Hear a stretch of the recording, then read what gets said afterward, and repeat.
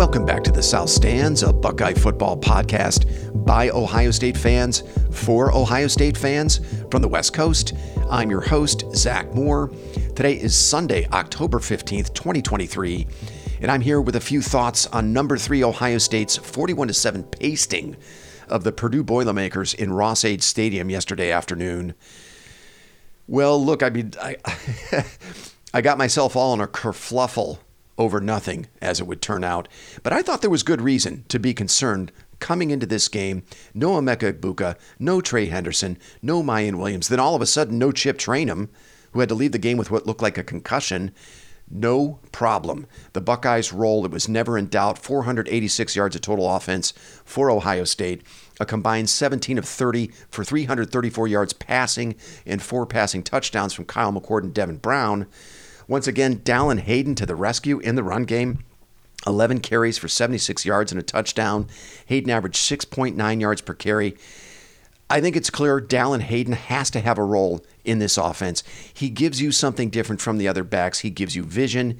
He gives you the ability to kind of squeeze every yard out of every carry. He runs north-south. He runs with good burst. He runs with strength. I think Dallin Hayden has to be a part of the plan moving forward. I thought it was ridiculous when Ryan Day said in his media availability that they were going to redshirt him.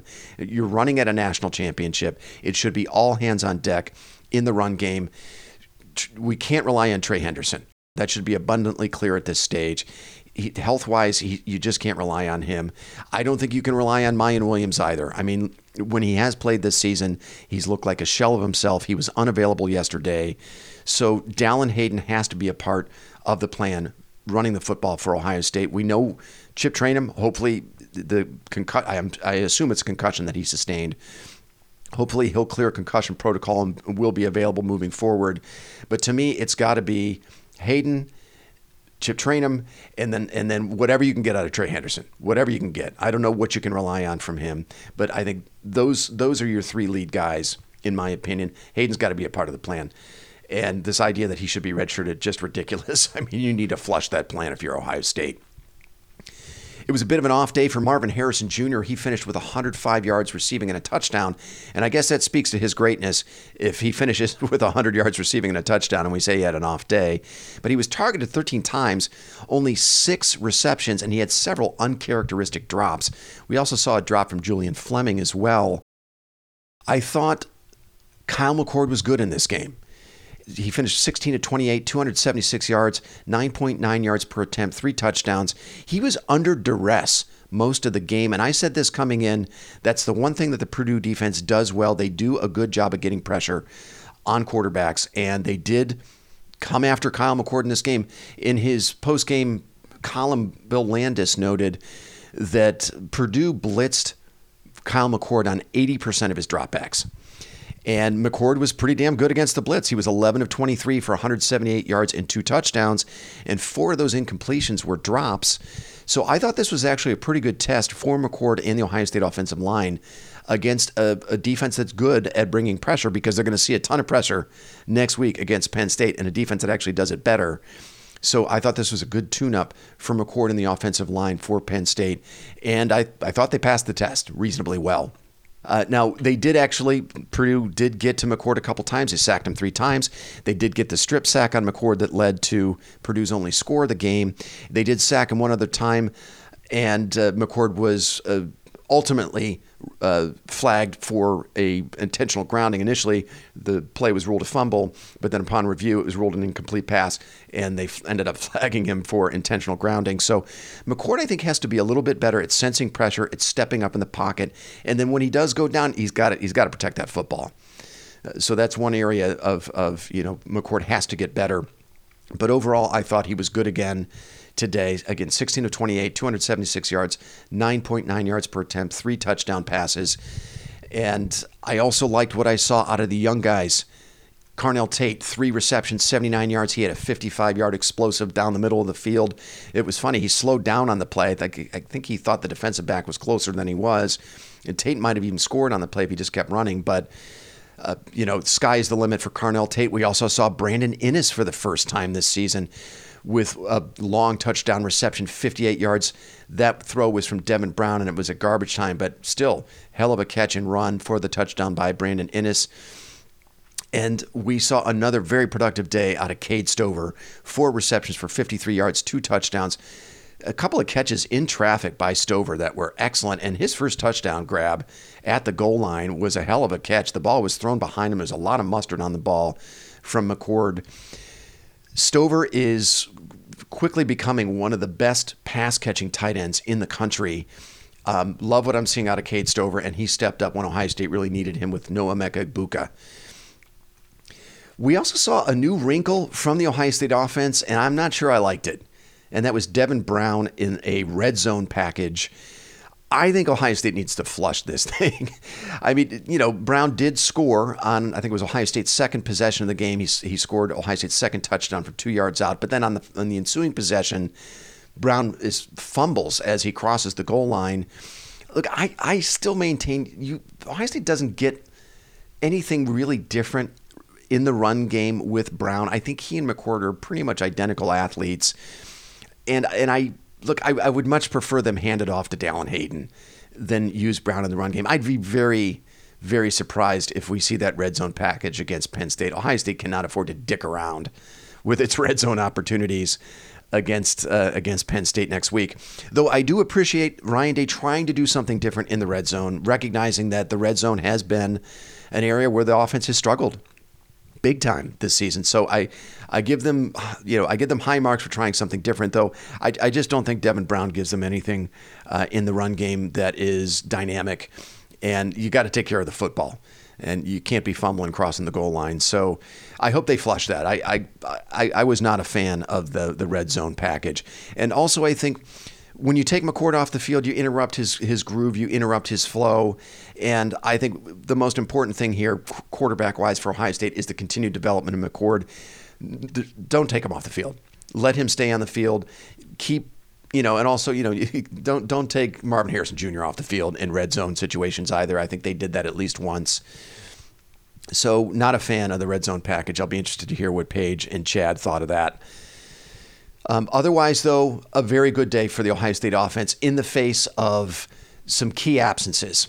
And I thought this game had all the trappings of a slog for the offense. I was worried that it had upset potential this game, and the Ohio State offense delivered.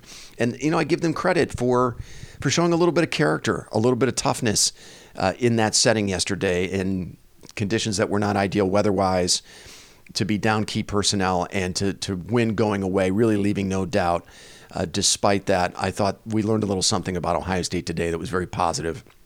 Now, defensively, look, the beat continues to go on for the Ohio State defense.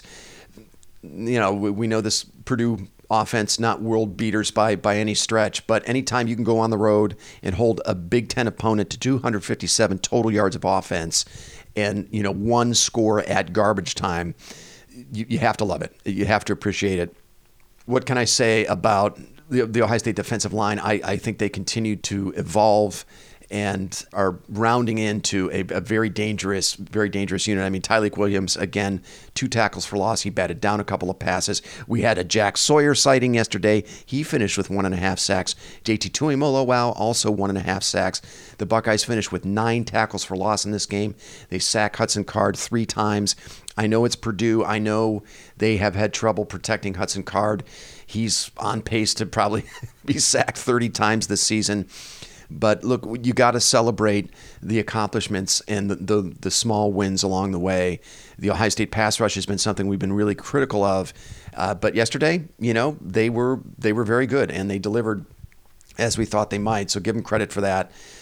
The Ohio State linebackers, though, it looked like it was another rough day for Steele Chambers. He had to be replaced almost immediately by Cody Simon, and actually Simon played more snaps than Chambers. 45 for Simon, only 32 for Chambers.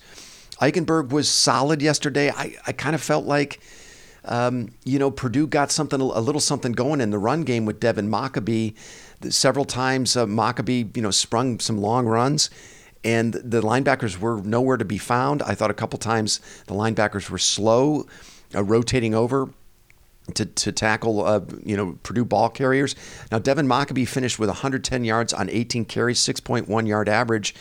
Now, most of those yards weren't very impactful, and I don't know if this portends issues defending the run moving forward against Penn State or Michigan. Ohio State has otherwise been pretty good against the run, but it was another off day, I thought, by the linebackers. Now, Ohio State fans are going to continue to clamor for C.J. Hicks, but I think Jim Knowles trusts Cody Simon a lot more. I mean, that much is clear, right? Simon is going to be the man, I think, that might emerge and take Steel Chambers' job from him, and will start alongside Tommy Eichenberg. Not a ton of run for C.J. Hicks yesterday, and I know that's going to be disappointing for a lot of fans. C.J. Hicks finished with, I think, 11 snaps played. I think he did have one tackle. Yeah, 11 snaps for C.J. Hicks. I think, though, at linebacker, they got to continue to get better. It's been an off season for Eichenberg. He was a second-team All-American last year. A lot of splash plays for Eichenberg, sacks, tackles for loss. He had a pick 6 against Iowa last season, but he has not been nearly as impactful for this defense. I know he's being asked to do some different things this year, and Ohio State has been less aggressive, in blitz situations. Although yesterday I thought Jim Knowles had a little bit of cushion to take more risks coming after Hudson Card with blitzes. They blitzed a lot more in this game. I thought Ohio State did. I don't have any numbers here in front of me, but that's the one thing I'll say about this defense. The one, if we can call it a weakness, they're not as impactful at linebacker this year as last. I still think Tommy Eichenberg's a very good player. I still think he'll make some plays for this defense. We're going to see him make some plays against the likes of Penn State and Michigan. I still really trust Eichenberg. I think I trust Cody Simon. He seemed to play pretty well yesterday. Overall PFF grade for Cody Simon, 69.8. Now, there was some unfortunate news, and perhaps I should have led with this, talking about the defense. Denzel Burke had to leave the game with an injury. I don't know what happened. I did not see him go down.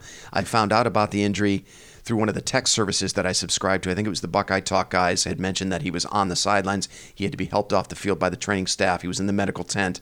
Looked at as an injury. Ohio State can ill afford, even though they do have good depth at corner. It's Jordan Hancock is the next man up, of course. I think we might see a little bit more Jermaine Matthews. Davison Igbinosun has played very well. So fortunately, there's some depth there. But Denzel Burke was playing at an All-American level.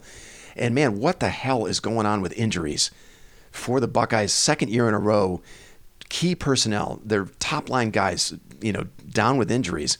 Emeka Egbuka, Trey Henderson, and now Denzel Burke. Man, I really hope all these injuries are something that will not linger beyond this week. But I just don't know what the hell is going on with injuries. Is it the playing surface in Ohio Stadium? I know, they were on the road playing at Purdue yesterday, but, some folks have blamed the playing surface on the practice field at the shoe.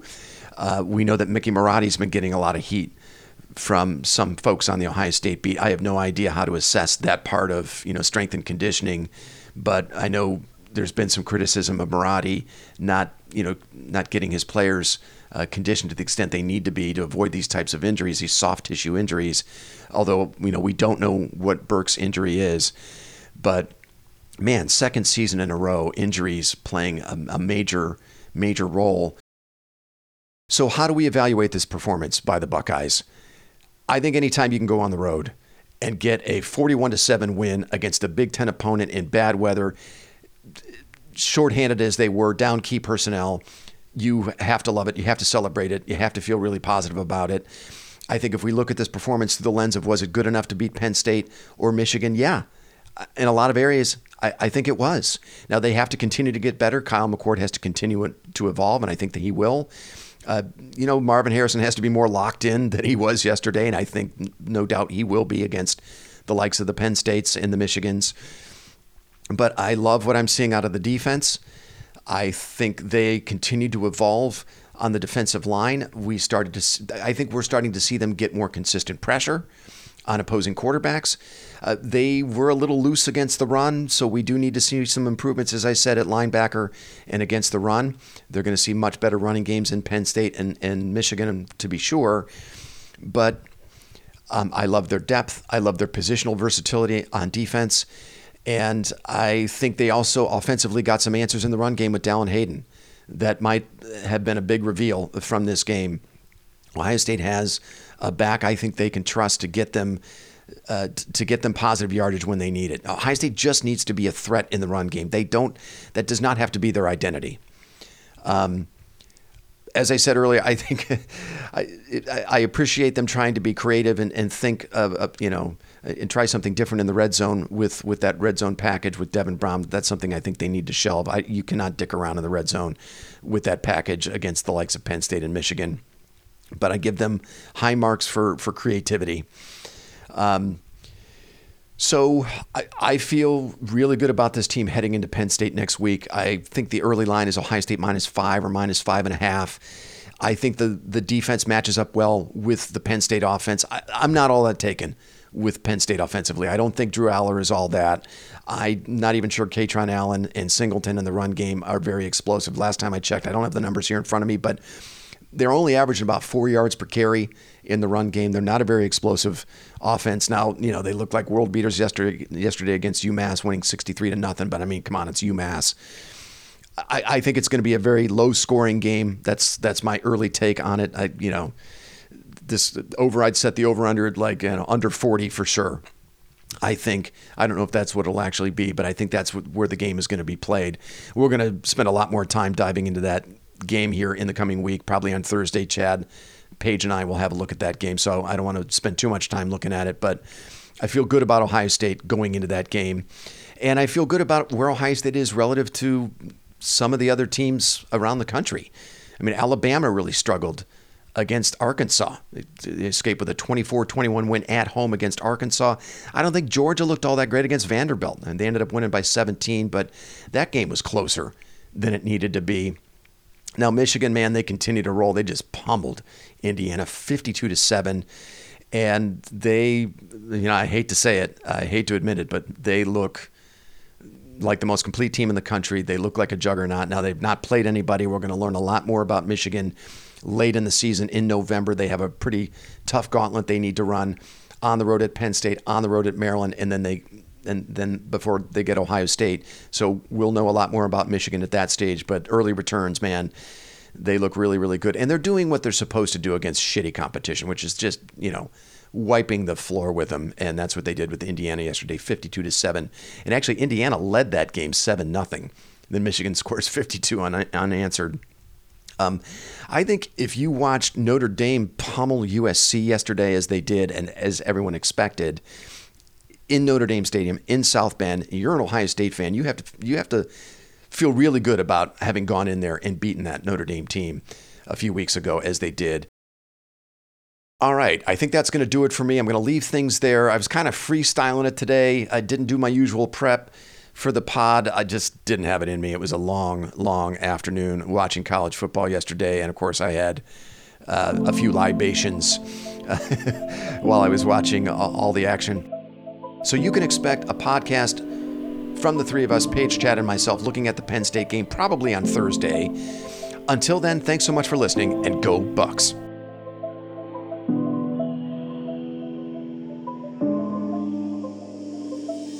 You've been listening to the South Stands, a Buckeye football podcast.